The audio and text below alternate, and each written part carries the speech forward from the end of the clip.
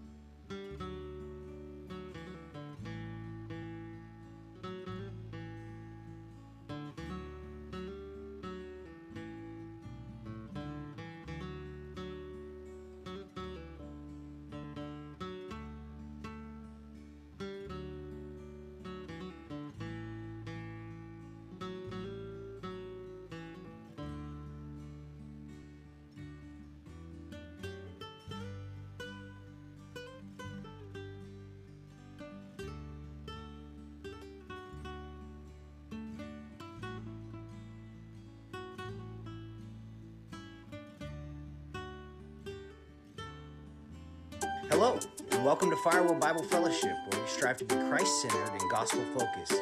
Here's what's happening at Firewheel. Happy Father's Day, Firewheel Dads. Thank you for all you do. Sunday, June 25th, immediately following the service, there will be an important meeting to give updates to our Firewheel family. There will not be childcare for this event, so all of our attendees can come. Parents plan to bring some snacks and coloring pages for the little ones. Firewheel Men, it is time for the second annual Meetapalooza, July 15th at 6 p.m. at the Stalls House. Bring some meat or a side to share. For more details, contact men@firewheelfellowship.com or check the event page on the website. For more info on these or any of the events going on around Firewheel, check us out at firewheelfellowship.com/events, where you'll find us on social media.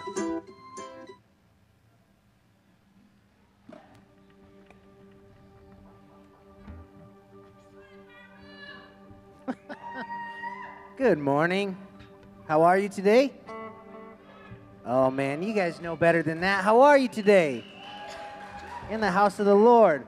Man, if you guys will stand with us in worship.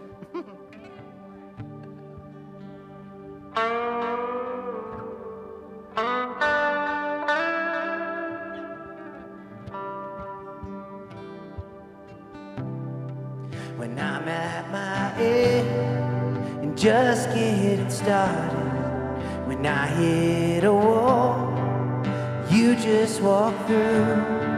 When I face a mountain, you are the maker, so it's God alone. When I'm out of faith, you are still faithful. When I'm at my worst, you are still good. In all of my questions, you are the answer. It all points to you. 'Cause you're the God of the breakthrough. When I'm breaking down, you'll be working your way through. There's no way out. This one thing I know, you're still on your throne. So whatever I'm feeling, I still got a reason to praise.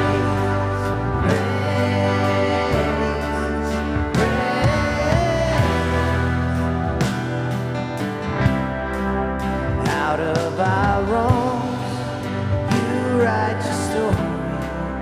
Out of the cross comes rivers of grace.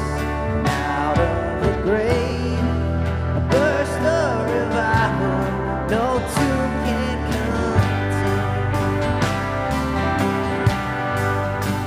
'Cause you're the God of the breakthrough. When I'm breaking down, you'll be working your way. There's no way out. This one thing I know, you're still on your throne. So whatever I'm feeling, I still got a reason to praise.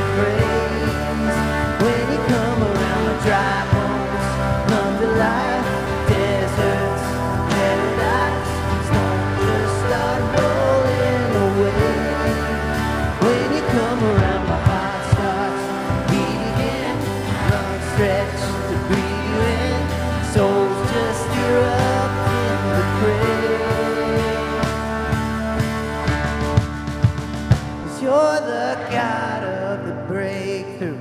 When I'm breaking down, you'll be working a way through. There's no way out. This one thing I know, you're still on your throne. So whatever I'm feeling, still got a reason to praise.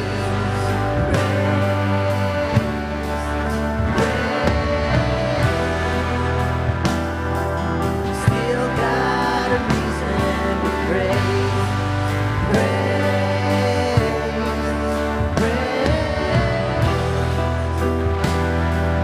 Still got a reason to praise.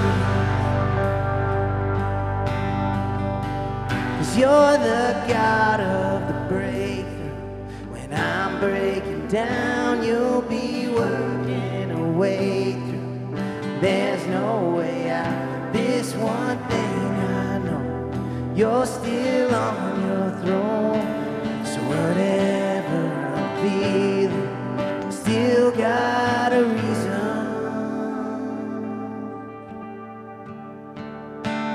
to pray.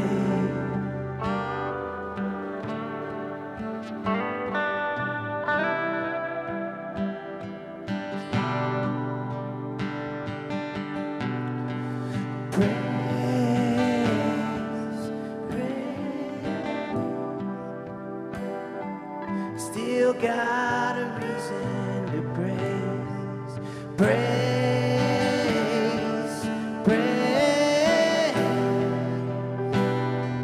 Still got a reason to praise. Amen. Started with a little bit of a slower song this morning, so man, I think we all need a reason to praise, and I think God is that reason this morning. Amen. Amen. So for the next 2 or 3 minutes, or a minute or so, I want you guys to go find 3 or 4 people, and if they're a father, tell them Happy Father's Day. If they're not a father, just tell them you love them. Is that okay? Yeah. Or do both. Yeah, just tell them you love them, but also tell the fathers Happy Father's Day.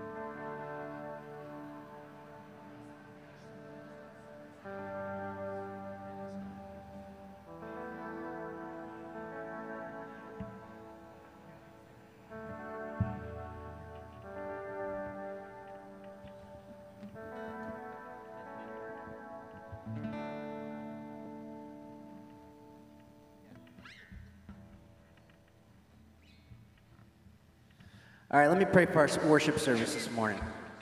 Dear Heavenly Father, we thank you for this morning, God. God, I just thank you for each and every person that walked through this room this morning. God, this morning, just help us to worship you in spirit and in truth. Today's Father's Day. We just thank you for all the fathers in the house. But God, we also want to thank you for you. We want to thank you for the cross this morning. You're the greatest example of a father we could ever see.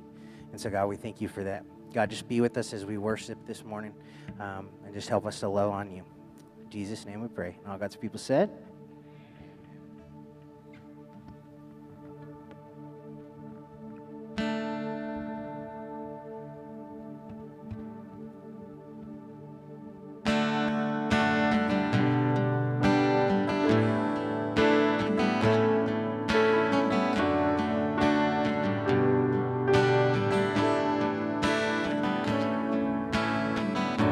I'm forgiven because you were forsaken. I'm accepted, you were condemned. I'm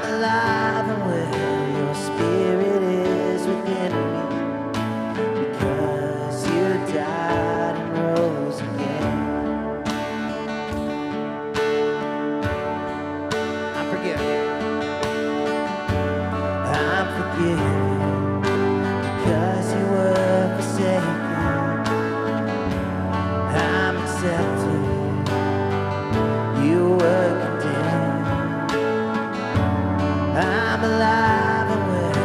Your spirit is within me because you died and rose again. Amazing love, how can it be that you, my King, would die for me? Amazing love, I know it's true. It's my joy to honor you. Amazing love, how can it be that you, my King, would die for me? Amazing love, I know it's true. It's my joy to honor you in all I do. I honor you.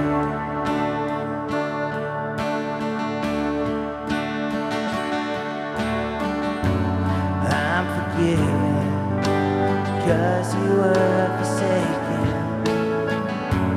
I'm accepted. You were condemned. I'm alive and well. Your spirit is within me because you died and rose again. Come on, church. Amazing love.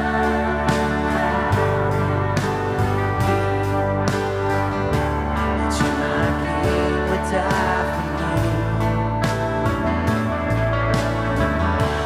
Amazing love, I know it's true. It's my joy to honor you. Amazing love, how can it be that you, my King, would die for me? Amazing love, I know it's true. And it's my joy to honor you in all I do. I honor you.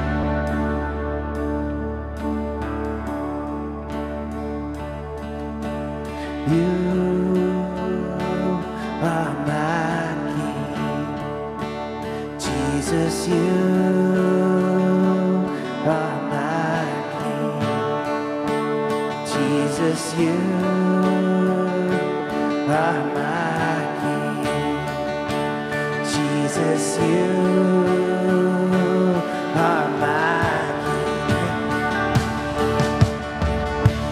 Amazing love, how can it be that you, my King, would die for me?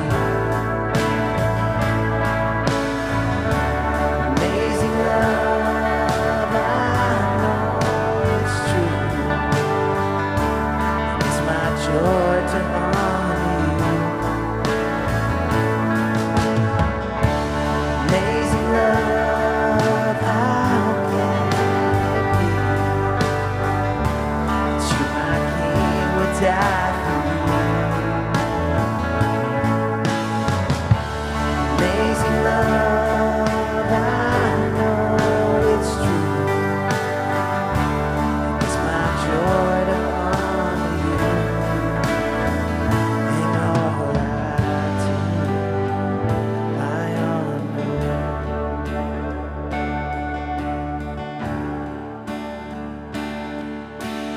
You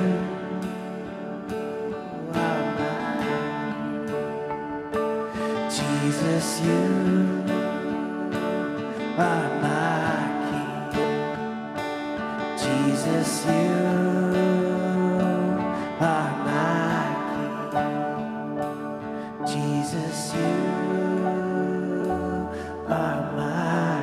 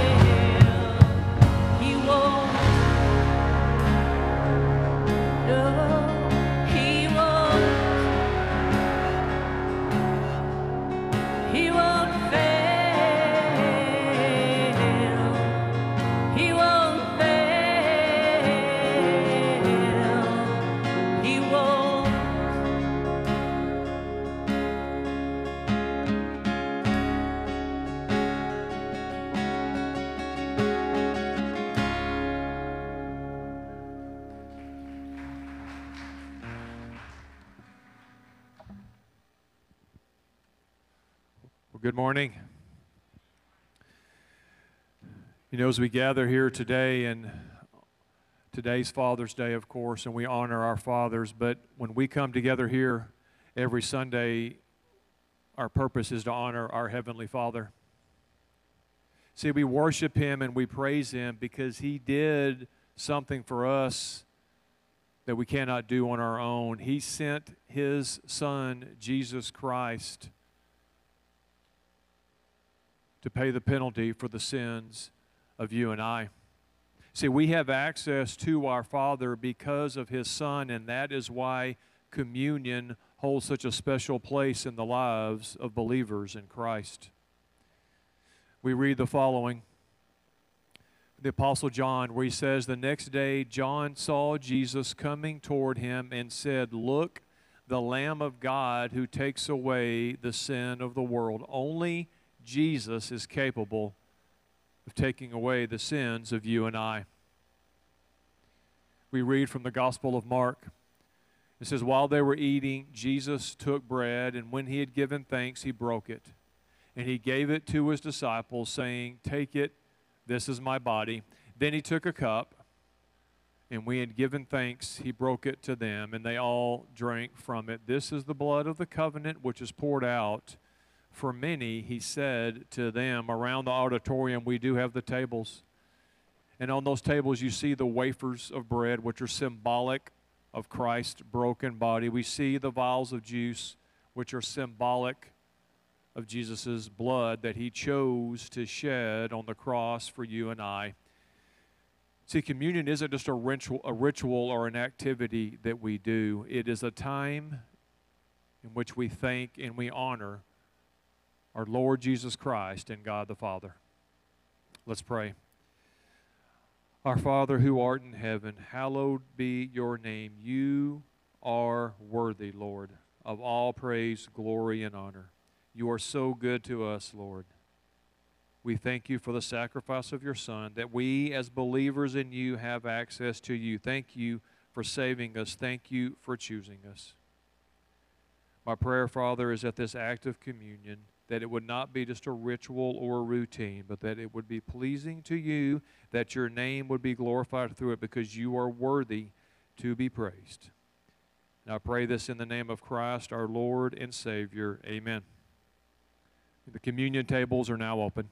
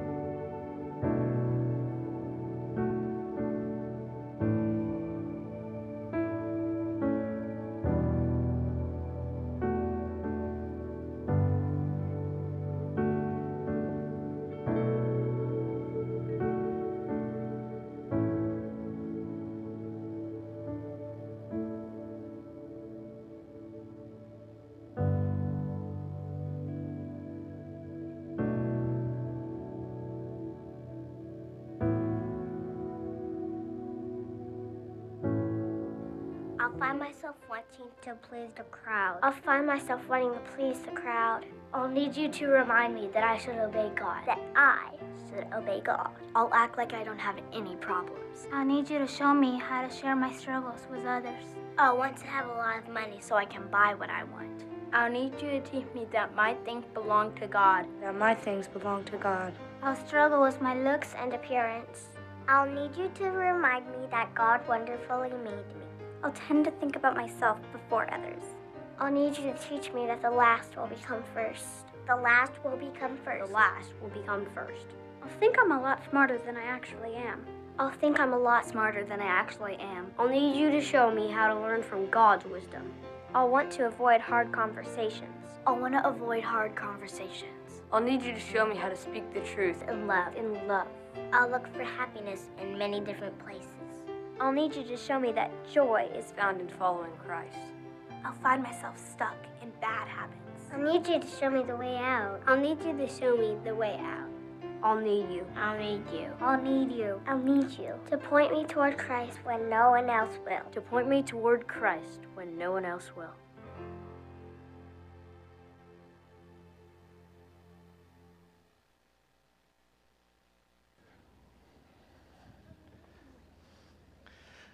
All right, good morning, Firewheel family. As these guys kind of get into position, it's very fitting for us on Father's Day to do a parent-child dedication ceremony, so we're really excited about this. So just to give you a little backdrop, here at Firewheel, and depending upon what tradition you grew up in, religious tradition, we do not practice baptism of children.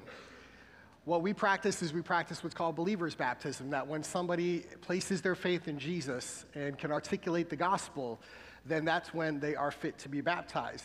But that being said, what we do is we do something called parent and child dedication. This is really as much about the parents as it is really in relationship to the children.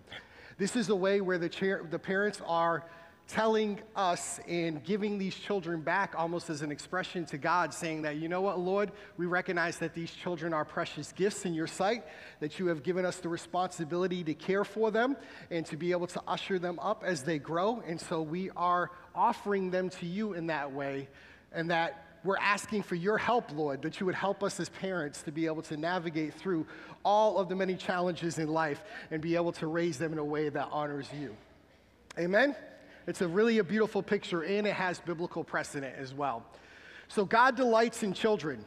He takes great pleasure in them. They are one of the greatest gifts he gives. Psalm 127:3 proclaims that sons are a heritage from the Lord. I would include daughters in that as well. Children, a reward from him. So because children are a gift from God, it is natural that Christian parents present and dedicate their children to God.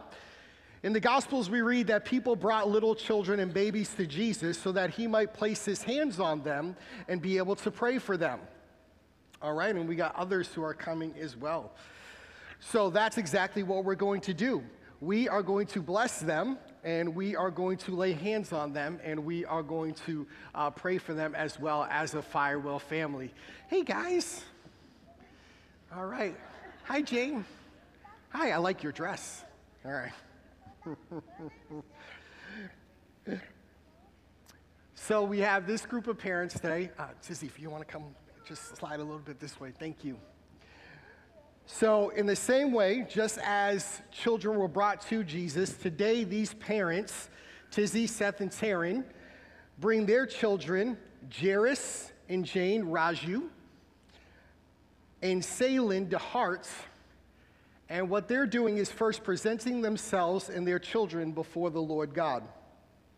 I would ask if there's any family members or friends who are here celebrating this occasion with them, if anybody wants to stand so we can acknowledge you. Is there anybody here where we can acknowledge you? Thank you so much.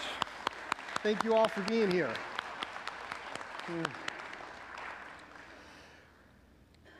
So parents, I call your attention to Deuteronomy chapter 6, verses 4 through 7, which tells us this. Hear, O Israel, the Lord is our God. The Lord is one. You shall love the Lord your God with all your heart, with all your soul, and with all your might. These words which I am commanding you today shall be on your heart. You shall teach them diligently to your sons. You shall talk of them when you sit up in your house, when you walk by the way, when you lie down, and when you rise up. Indeed, there is no higher calling for parents than to teach their children well. Proverbs chapter 10, verse 1 reminds us that a wise son brings joy to his father, but a foolish son brings grief to his mother. The best thing moms and dads can do is to teach their children to fear the Lord. Again, we read in Proverbs 1:7, it says that this is the beginning of wisdom. In other words, the successful application that all your children will learn in life depends upon them first learning to fear and follow God as they look at your model. So the church urges you as parents to love the Lord your God with every ounce and fiber of your being and to teach your children to do the same. As you love one another, as you love God, you will model for your children a wonderful love for the Lord that we desire that they would want to see in themselves as well. So now, parents, what I'm going to do is I'm going to have you affirm. I'm going to make 3 declarational kind of statements and have you affirm just by responding simply, I will. Okay? These are just affirmations that you are affirming to your commitment to raise your children in an atmosphere of relationship with the Lord.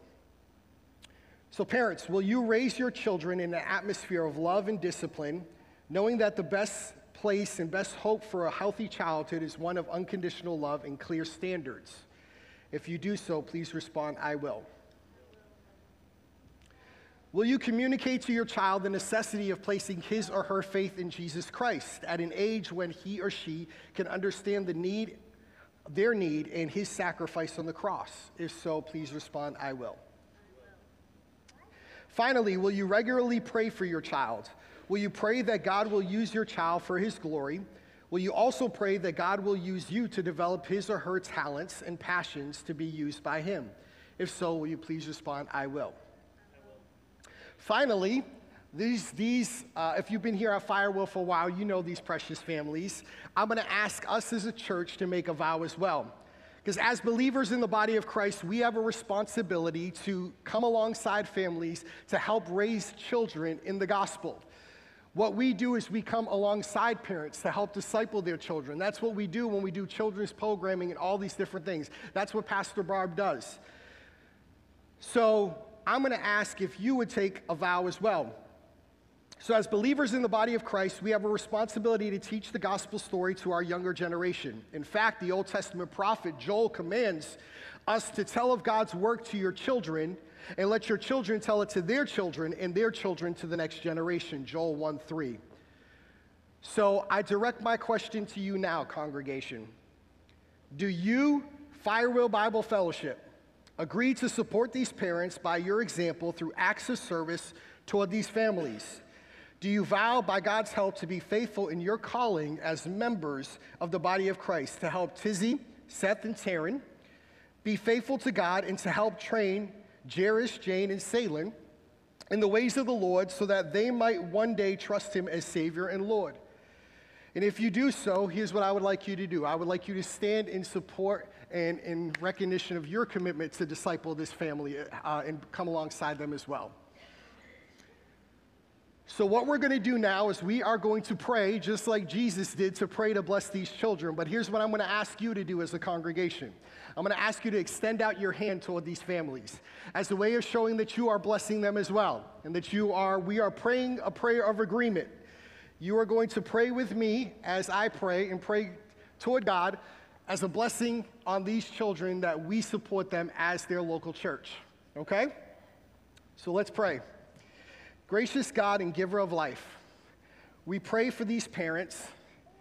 We pray that you would give them wisdom and patience, and we pray that your joy will dwell in their homes, and that you would order their lives, and that you would instruct them in your gospel truth, strengthen them in faith, and sustain them through prayer.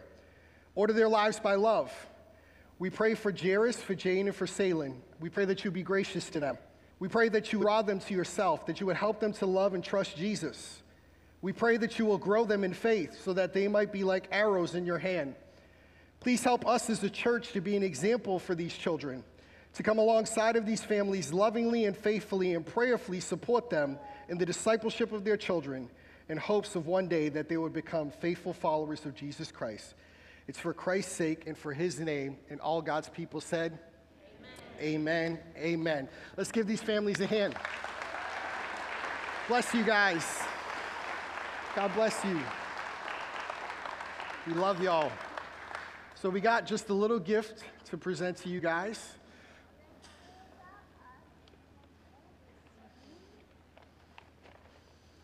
All right. Hey, that's for you. Here you go. All right, let's give them another hand. God bless you guys. God bless you guys. All right. Hey, hi. God bless you guys. God bless you, Sissy.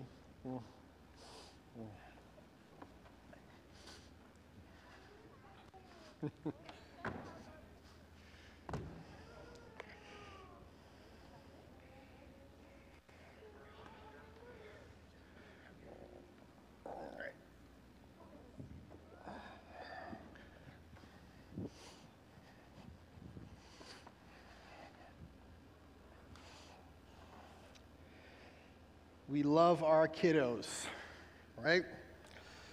And genuinely, as a pastor, I always tell parents this. The role of the church is to help in partnership with you, to help partner with you to disciple your children. And so we love everything that our children's ministry does and grateful for them and for their service and the service of Pastor Barb, and really, really cool. All right, guys, well, we're going to get into the Word. How many of y'all ready to get into the Scripture? So we're going to continue on in our study in the book of James. I apologize. Today, the printer decided it wanted to act like the devil, and so we do not have a sermon guide for you this week. So you guys will have to follow along. If you want to take digital notes or whatever, or want to grab a pen and pencil, we'll try to get that uploaded to the website once the actual sermon videos uploaded, that you can upload the digital copy, or maybe I'll have that sent out via email. Sorry about that, but technology is great when it works, but when it doesn't, you roll with it, right? Okay, so today, as we continue on in our sermon series in the book of James, remind you about what we talked about last week. So last week, we talked about probably the main theme of the book of James that everybody really knows about, when James talks about the relationship between faith and works. We talked about how it's dangerous to think about faith separated from works. Is that really even that we could say that that's true faith? And I think that last week, hopefully I presented to you, I think, an argument that says that you can have true faith without works. We even questioned if that was true. Then we looked at two examples that James gave as people who actually walked out their faith. So we looked at the example of Abram, and then we also looked at the example of Rahab. They were both people who demonstrated their faith through their works. So as we, just a way of reminder, our one true statement from last week is that a workless faith is a worthless faith. I know they're trying to get that rocking. So a workless faith is a worthless faith, because they're two sides of the proverbial same coin and they can't be separated. Today, we're continuing on. We're going to find ourselves in James chapter 3, and we're going to really talk about the other major kind of theme of the book of James that it's well known about. We're going to talk about the little thing that resides inside your mouth, called the tongue. So we're going to find ourselves in James chapter 3, immediately starting at verse 1. But before we get into the text, how many of you, your mouth gets you in trouble sometime? Y'all willing to admit? I have insert foot and mouth syndrome. Okay, and I know some of y'all have insert foot and mouth syndrome. I tend to talk before I think. So sometimes stuff just starts blabbering out, and then I realize very quickly that I've said something that I probably should have not said. There are times when I've said something even from this pulpit that I probably shouldn't have said. So this is what happens, the nature of when you do public speaking. But that being said, my mouth gets me into trouble. We've all said something at one time we've not wanted to say, right? Have you ever said something that immediately, as soon as it came out, you wish the words were like physical and you could just grab them right back? But you knew that you can't. It's out there in the ether now at that point. There's nothing you can do about it.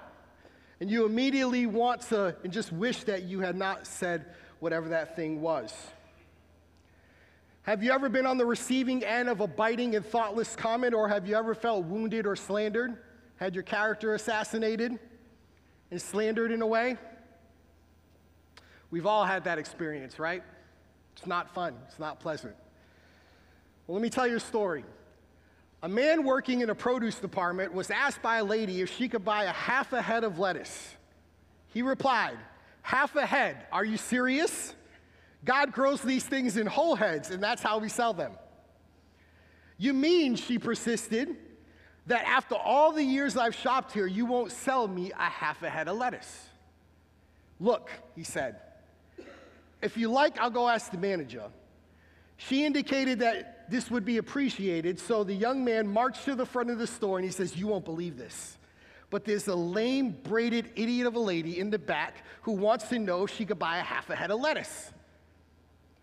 He noticed the manager gesturing and turned around to see the lady standing behind him. Insert foot and mouth syndrome. Obviously, having followed him to the front of the store. Well, what do you do at that point, right? And this nice lady was wondering if she could buy the other half, he concluded. Later in the day, the manager cornered the young man and said, "That was the finest example of thinking on your feet that I have ever seen. Where did you learn that?" His reply, "I grew up in Grand Rapids. And if you know anything about Grand Rapids, you know that it's known for its great hockey teams and its ugly women." The manager's face flushed as he interrupted, "My wife is from Grand Rapids." "And what hockey team did she play for?"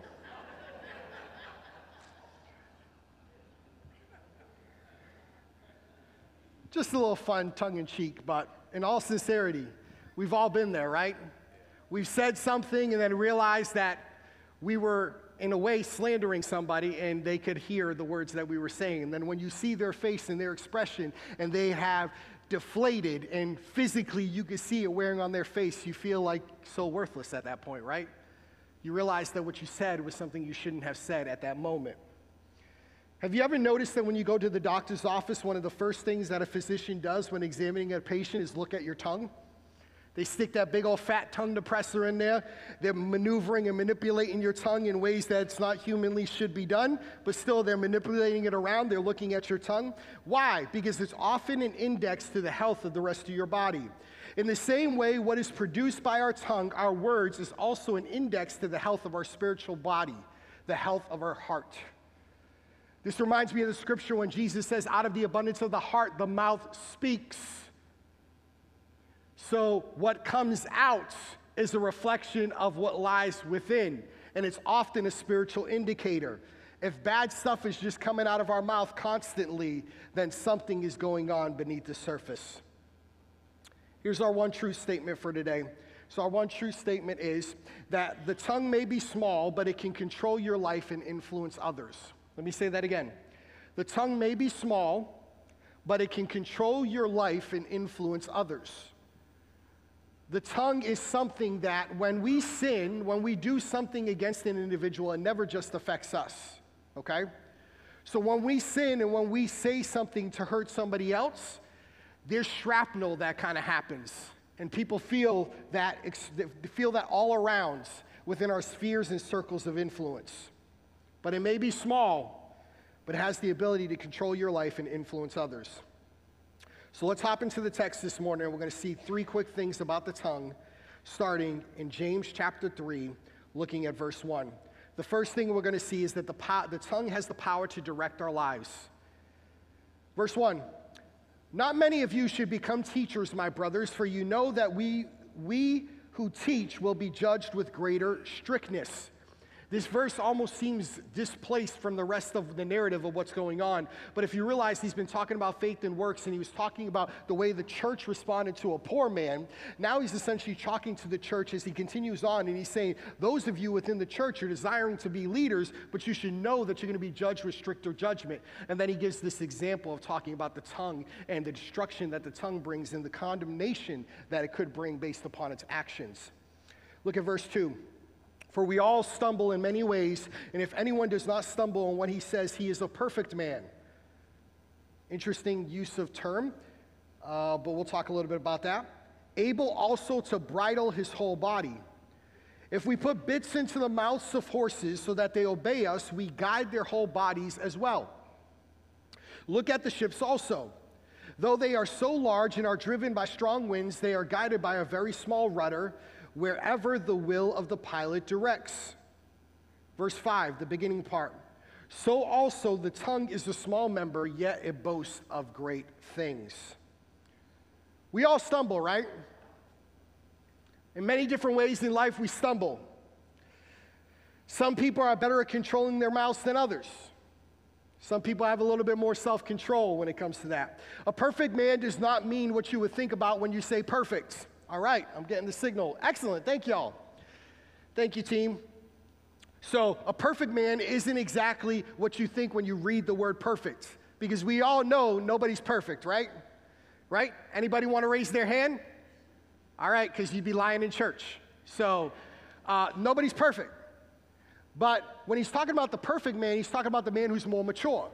So the one who is more mature, that person is able in some ways to control their speech, by doing so able to bridle or keep in check the whole rest of their body. They exhibit self-control. The point James is trying to make is that if our tongue is in check, then we will deal with everything else in life, and that if our tongue is not in check, we'll stumble in other areas of our life. Because again, it's a key indicator of where we are at, spiritually speaking. James chapter 1, verse 26 says this: if anyone thinks he is religious and does not bridle his tongue, there's the same word, bridle his tongue, but deceives his heart, this person's religion is worthless. So if you cannot control your tongue, then your religion, when we talked about pure and honest religion, when we talked about what that is in James chapter 1, we talked about it meaning devotion. So when he's talking about pure religion, he's talking about our devotion to God. So he's telling us that if we cannot control our mouth, then our devotion to God is worthless. We're deceiving ourselves. We're really showing that internally we're sick, and externally it's showing through the things in which we communicate. Very strong words that James is giving to us here, but he makes a point by giving his own sermon illustrations. He's a good preacher. And he gives you two illustrations. The first one is the horse. So he talks about this large, massive horse. When I think about this, when I was reading this passage, I thought of those old Budweiser commercials with the massive Clydesdales. Have you ever actually physically seen a Clydesdale? I saw them in Stockholm, England one time, Stockholm, Sweden. And so when I was in Sweden, I got to see them. They had some parade thing going down some cobblestone road, and these things were massive. I mean, they are massive, majestic, beautiful-looking creatures. Way more powerful than I am. Why do you think we talk about cars in terms of horsepower? Horses have power, okay? They can put a hurting on you, if not kill you with some of their power. But a horse is a very large and powerful animal, much more powerful than the one who rides the horse. However, a rider who's so much smaller in stature, smaller in weight, smaller in strength, can control a horse with a little 5 to 6 inch of metal that's in its mouth. With that bit, they can control the horse's whole body, directing it to go wherever the rider wants it to go. So, too, the tongue, as small as it is, has the ability to direct our lives. Just like the bit in the horse's mouth, it could lead you in a direction that you don't want to go. It could actually get you into trouble. But then also, your mouth can lead you potentially in a good direction, where you're saying words of encouragement, you're saying good things, and it gets you into a place where you're doing good. It has the way to direct our lives. It is that powerful. Have you ever just lost it before? Have you ever gotten so worked up that you just lost and it felt you lost all self-control? And that at the moment when your breaking point, finally you settle down, when the level of your anger was not at the boiling point of 9, and finally you are down to a simmer, and you can have the simplest glimpse of reality, you realize that you just blew it. You blew your top, so to speak. It just builds sometimes, right? Sometimes, especially when we're angry.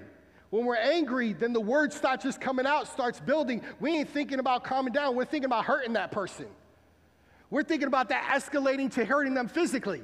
If not, we're definitely going to tear them down with our words. And so it just builds, it builds, it builds, it builds. And we just blow up. We lose it. We feel out of control. And then we say stuff and we get even more angry.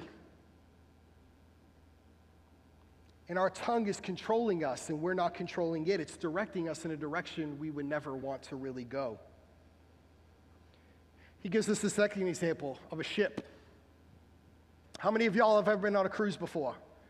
So I have not had the luxury of going on a cruise before. I've not gone on a cruise. I don't know why. Jen, we talk about it, but I've just never been on one. But I do have an appreciation for large boats and just seeing the structure and the structural engineering behind a large boat. I mean, you look at, I just watched, there was a YouTube video. If those of you who follow Mr. Beast, the guy who has the most YouTube followers, period, actually just had a video on a $3 billion, I think it was 3 billion with a B. I didn't say that incorrectly. $1 billion cruise ship that was about to launch. And it literally looks like a floating city.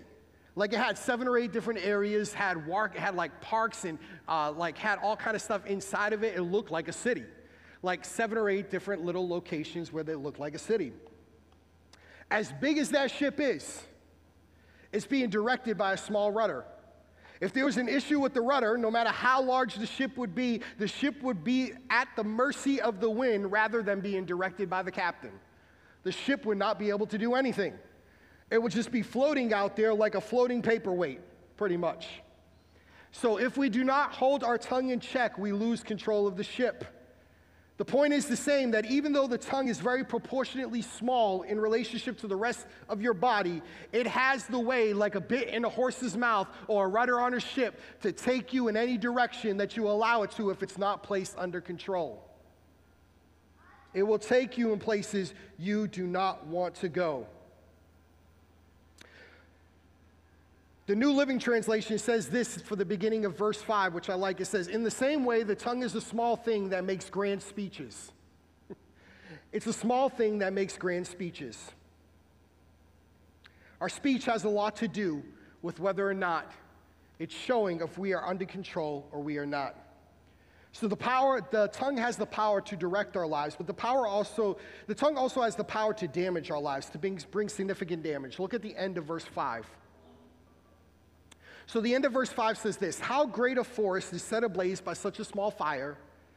And the tongue is a fire, a world of unrighteousness. The tongue is set among our members, staining the whole body, setting on fire the entire course of life, and setting it on fire by hell." It's kind of strong language. Look at verse 7 and 8.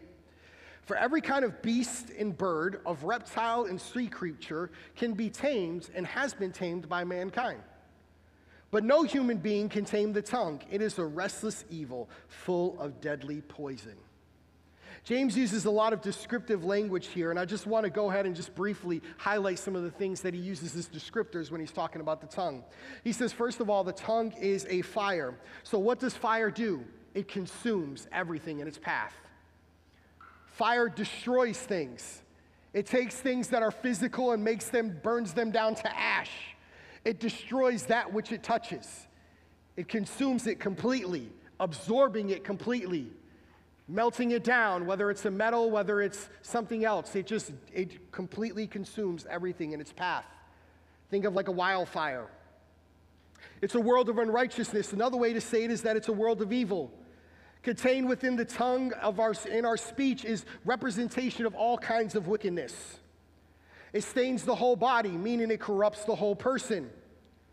It sets on fire the entire course of life. The tongue can bring damage to every area of a person's life. It can bring damage to relationships. It can bring damage to a marriage. It can bring damage between parents and kids. It can bring damage between you and your employer. It can bring damage to every human relationship that you have. It's that destructive. If we don't watch what we will say, we will often say things that we regret and cause damage to others. And it also says this: set on fire by hell. That's interesting if you think about it, very interesting image, because Satan gives the tongue the ability of its destructive potential.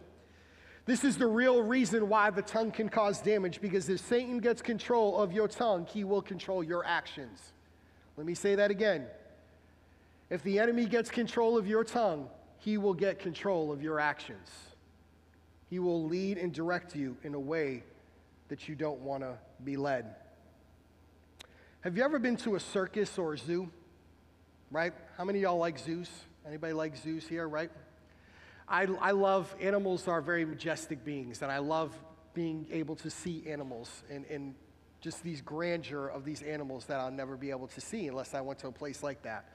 But if you think about it, if you go to a zoo, or if you go to SeaWorld, or if you go to a circus, any wild animal that you can think of in some ways has been tamed by humanity. I remember I used to go to the circus when I grew up, and I remember the whole thing broke with Barnum and Bailey Circus, and then because of animal abuse and all that, I'm not talking about that, but I'm just talking about principally, when you saw a lion tame, or you saw a tiger come out, and you see them doing very unnatural things in some way, it's because their spirit in some way has been broken by a human to which they could devour or easily kill very simply. They're stronger than the human. They're not smarter than the human, but they're stronger than them. But he gives us the illustration that says that any wild animal basically has been tamed by an actual human, but yet a human cannot tame the tongue. The tongue cannot be tamed.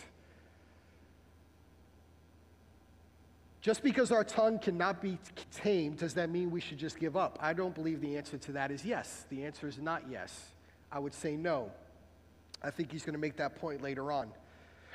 We'll never reach the point, you and I, where our tongue is perfectly controlled. You will say things to hurt people. You will say things that hurt people. The words, please forgive me, should be in your vocabulary. I'm not talking about saying I'm sorry. When Jen and I counsel couples, and this is a hard thing for me, I didn't grow up this way. When Jen and I counsel couples a lot of times, and we've had to walk this out, and she'll tell me even when I'm trying to skate out of it, she'll be like, you know you're not doing it the right way. But she calls me and checks me on it because she's right. A lot of times when we say we're sorry, what we're saying is, I just don't want to deal with the situation. These are like magic words, like pixie dust I'm throwing out at you, so that way I can seem like I have some level of remorse, and so that way the conversation gets shut down because this conversation is uncomfortable. I think the better and more biblical way to say is, please forgive me. And please forgive me for whatever that action is, and identify what it is. Please forgive me for saying this statement to you. Please forgive me for this action toward you. It needs to be part of your vocabulary in your speech, because your words will hurt people. The last thing I want you to see is that the tongue has the power to determine life. Verse 9, the tongue has the power to determine life. So as we pick up in verse 9, it says this: with it we bless our Lord and Father, and with it we curse people who are made in the likeness of God. From the same mouth come blessing and cursing. My brothers, these things ought not to be so. Can we get a hearty amen to that? They not ought to be so. Blessing and cursing coming out the same mouth. Does the spring pour forth from the same opening both fresh and salt water? Verse 12. Can a fig tree, my brothers, bear olives, or a grapevine produce figs? Neither can a salt pond yield fresh water. If you think about the tongue, it's very uniquely positioned because it is it's a contradiction in and of itself. The tongue has the power to speak forth blessing, and it also has the power to curse people. It has the unique ability to do one of those two things. And often to do those things, sometimes even in the same conversation. It has the power to bless, or it has the power to curse. If you think about this, I think why he links this back to creation and us being made in the image and likeness of God. Think about back to Genesis chapter 1. In Genesis chapter 1, God speaks and things are created, right? So we call this in theology, God created out of nothing, ex nihilo. So God creates this nothing and he speaks and then there's something. God's words have creative ability in that way. They create something. But isn't it interesting that God's highest form of creation, humanity, that we're really the only ones that have speech? Yes, it's really cute on a TikTok video when a parrot mocks you and says one word back to you that you say, okay? But in all reality, humans are the only ones that can actually have intelligible conversations in the context of using speech. We're given this unique gift, ability to communicate with one another using speech in the same way that God has used speech. But we can curse with that speech. We can say negative things toward another person, insulting or verbally abusing another person. That's why cursing in this sense is wrong. Why is it wrong? Because it's directed against another human who is made in the image and likeness of God. So when we curse another individual, and I'm not just talking about using expletive words. You understand what I'm talking about when I'm saying I curse another individual. When I speak badly toward another individual, when I'm slandering them, when I am purposely trying to tear them down with my words, when I am speaking that kind of thing over them, what I am doing is I am taking someone who's created in the image and likeness of God, and I am defaming the image of God in them by what I communicate. It's a humbling responsibility. It's very humbling when you think about that. Doesn't it bother you? It bothers me. Doesn't it bother you to think that we are in here, we sing worship songs, we're praising, we're doing all that, and then an hour later from now, you could be cussing somebody out on the road? In all sincerity, doesn't it bother you? It bothers me because I know in my humanity, in my flesh, that my flesh rises up. And those kind of things will happen. Now, there are some in Christianity that genuinely believe that our words have the ability to create reality. So the words have power in them, somewhat like God, basically, that I could say something and something be created.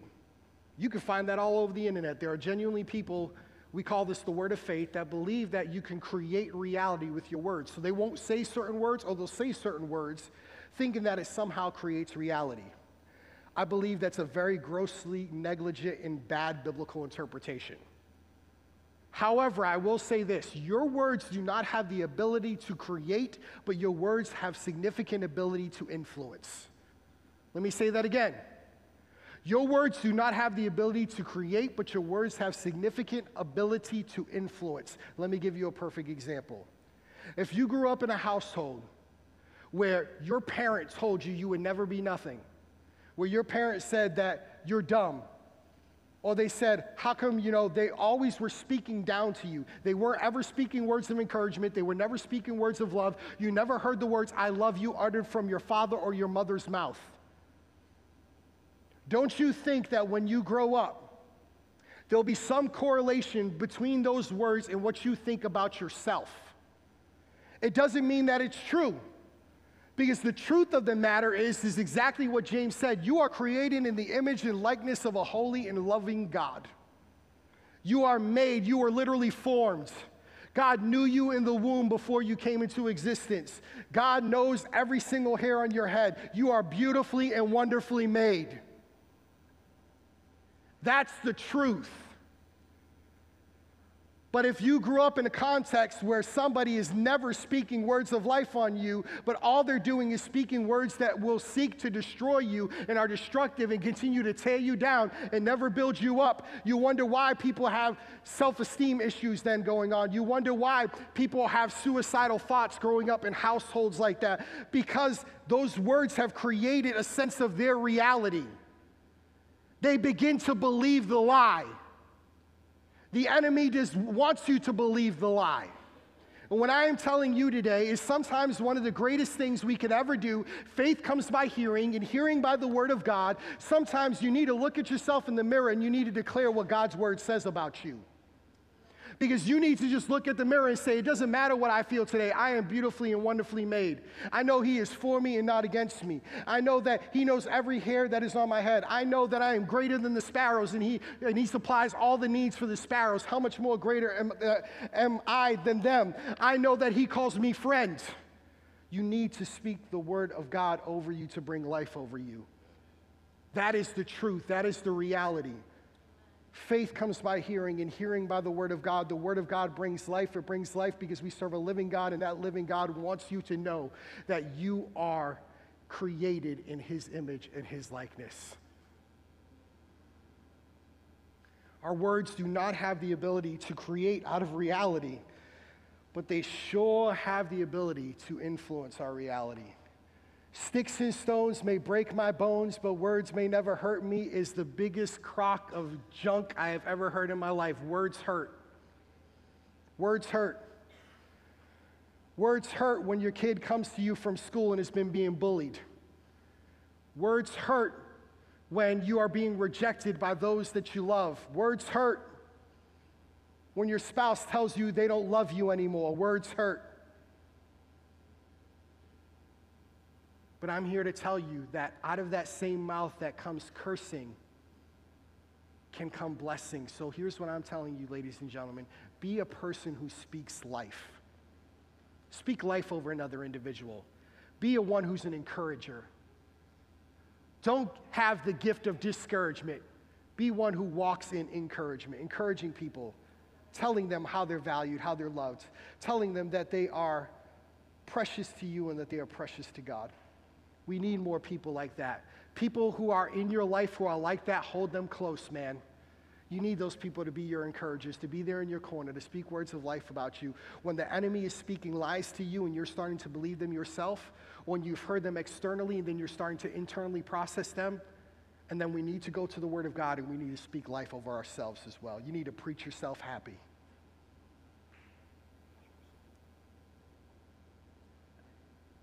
Proverbs 18:21 says this, "Death and life are in the power of the tongue. Those who love it will eat its fruits." There is power in what we say, so we need to watch what we say. If our heart has been changed, our speech has to change. We cannot get pure water from a salted source of water. He's giving you all of these examples basically to pretty much say that you need to be one who the tongue has the ability to speak forth both the blessing and the cursing. You have to know that reality, but be one who speaks with what's giving life, that gives life and encouragement in what you say. Let's summarize this and we'll close. So our one true statement was this, that the tongue may be small, but it can control your life and influence others. The tongue has the power to direct our lives, is the first thing we saw. Just like the bit inside the horse's mouth or like the rudder on a ship, it has the power to direct us. And sometimes our speech will lead us down a direction that we never wanted to go. And when those words are out, we can't take them back. Or it can also be used in a positive way. It can direct us into a positive direction where we can not only speak positive words over ourselves, but then also be able to speak life over others. It has the power to damage lives. It's this consuming fire. It's this world of unrighteousness, all these things that he says. And it also has the power to determine life. Our words do not have the ability to create, but they certainly have the ability to influence. So be a positive influence in the things that you say to the individuals that you love and even to the stranger on the street who cuts you off in traffic. We got to get this self-control thing under control. So how do we put this into practice? And we're going to pray. How can we tame the tongue? My first bit of encouragement to you is that going right back to James. James chapter 1 verse 19 says this, "Know this, my beloved brothers, let every person be quick to hear, slow to speak, and slow to anger." I told you guys when we covered this verse to highlight this verse. This is a theme verse in this actual book. So know this, my beloved brothers, let every person be quick to hear, slow to speak, and slow to anger. Sometimes we talk before we think, so here's my encouragement to you. Take a moment to pause and ponder what you're about to say. Cut the fuse off at the source before it starts blowing up and grows into something much more quicker. So ask yourself these questions. And what I'm about to say, is it true? Is it helpful? Is it encouraging or destructive? Is it necessary? Is it kind? When you feel like you want to just give somebody a piece of your mind, try to, as much as you can, with the help of the Holy Spirit, say, "God, I realize I am so angry right now. God, help me to control my tongue." Think of these questions. Is it true? Is it helpful? Is it encouraging or destructive? Is it necessary or is it kind? Is it worth saying? Sometimes the best thing you can do is be slow to speak. Is to be slow to speak. And then lastly, I would encourage you to pray. And I'm not saying this just to say, "Oh, always just pray about it." The reason why I'm asking you and saying that you should pray about this is because according to this passage, and I believe according to our own very own experience, you and I cannot control our tongues. You and I will say things that hurt people. Firewheel Bible Fellowship, There will be times when I, as the pastor here, will say things that might hurt you. And I would hope that if I did do that, that you would have enough courage to come up to me, and I tell you right now, I'd be the first person to apologize for doing so. We will say things that hurt other individuals. So we need to pray that God would give us more self-control. That when we flub it up one time, that the next time that we'll be more prepared, that we know as we're starting to get riled up, especially as it relates to anger, there are indicators that you know when you know you're about to blow it and lose self-control. So as you get to know what some of those indicators are, you can stop right in its tracks, and at that point you say, God, I know I'm getting angry. I feel my heart starting to race. I'm clenching my fist. I realize that I am clenching my teeth. I am getting angry. God, please help me right now to exhibit self-control so I do not say something that's destructive at this moment. Speak life over each other. This world needs a lot more encouragement. We don't need to be tearing people down. We need to be building people up so that way they can see in you the love of Christ that's in your heart and it's expressed through your speech. Amen? Let's pray. So, Lord, we do love you and we praise you. It's a humbling reality to know, Lord, that out of this little organ, both life and death can come, blessing and cursing can come. So, God, I pray that you would forgive me for times when I have spoke words of blessing and then just turned around and spoke words of cursing to others. Lord, I do pray that you would help us to exhibit more self-control. We realize that the tongue is not something that we can just by our own sheer willpower be able to tame and control.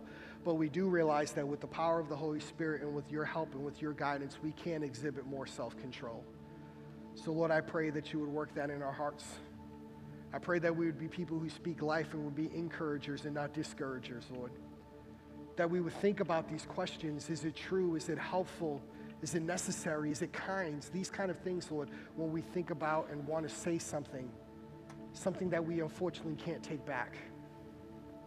So, Lord, I pray that we would be cautious in our speech, Lord, and that out of the abundance of our hearts, the mouth speaks. But, Lord, I pray that what's that abundance comes out of is springs of living water. I pray that living water would just flow out of our words. That, Lord, would bring life to a dry and weary land. So, Lord, we love you and praise you in Jesus' name. Amen. We're going to ask y'all to stand, and we're going to go ahead and worship. We're going to have the prayer team come down. If there's an opportunity that we can have to be able to pray for you, we'd love to be able to do that. So let's take a moment and reflect and respond to what we heard in the message, and just if there's anything in particular we can pray for, we'd love to pray with you. So let's worship.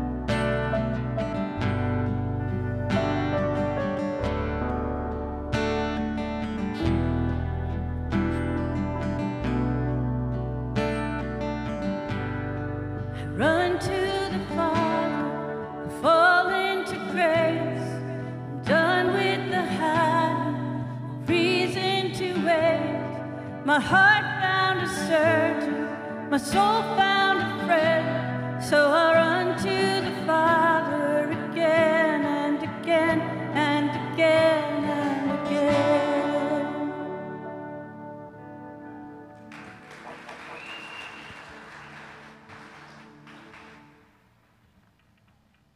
Amen. We run to the Father, right? Y'all may be seated. We consistently, dependently run to him over and over again. If it's your first time here at Firewheel, we are really glad that you are here. We'd like to just be able to connect with you. So on the screen behind me, there's a QR code. If you want to scan it and give us some information, we'd love to just be able to see how we could come alongside of you and serve you and your family. That's totally up to you, but we'd love to be able just to connect with you.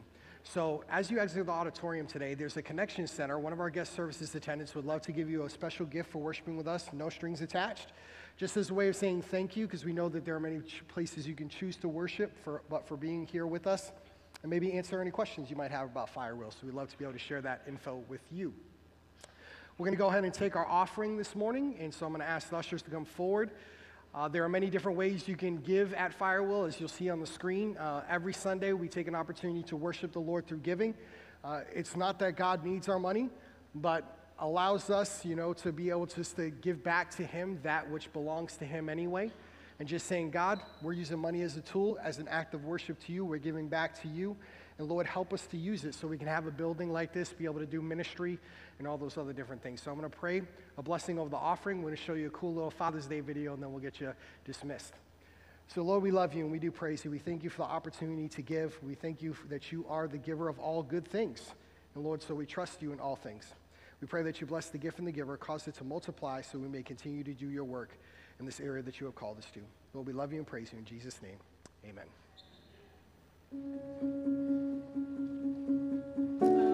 Hey, Dad. Mom and baby are doing great. You got a baby girl. Yes. Oh, Dad.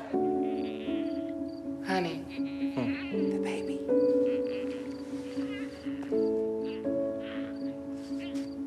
There you go, one more. Honey, are you seeing this? Step, there you go. Good job, you did it. You ready? Give me a good hit. Give me a good hit. Good job. Yeah, go, go, go, go, go, go, go, go. Daddy, don't go. Daddy, don't go.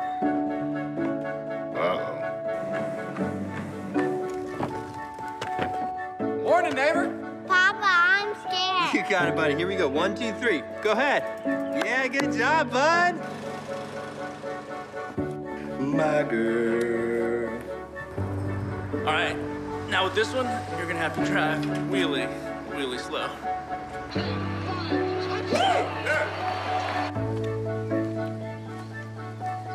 We're so thankful for this food you've given us. Be a blessing to our body. Amen. Daddy's home. Dad, I'm so sorry. I'm just glad you're okay. Now, I want her home by 10. Yes, sir. Don't try anything. Stop. Hi, honey. Hi. Wow, what's gotten into you? Who gives this woman to be married to this man? Her mother and I.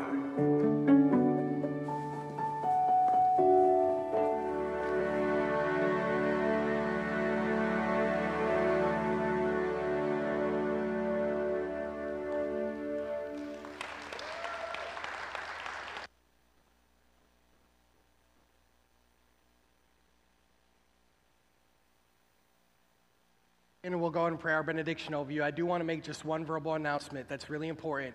Next week, if you call Firewheel your home, after service next week, we will have a very important church family meeting. So we would encourage you guys all to stay. There won't be any childcare, but we will have the great room open because we want everybody to participate. And the cry room will be open if you need to escort your children, if you want to be with your children at some points.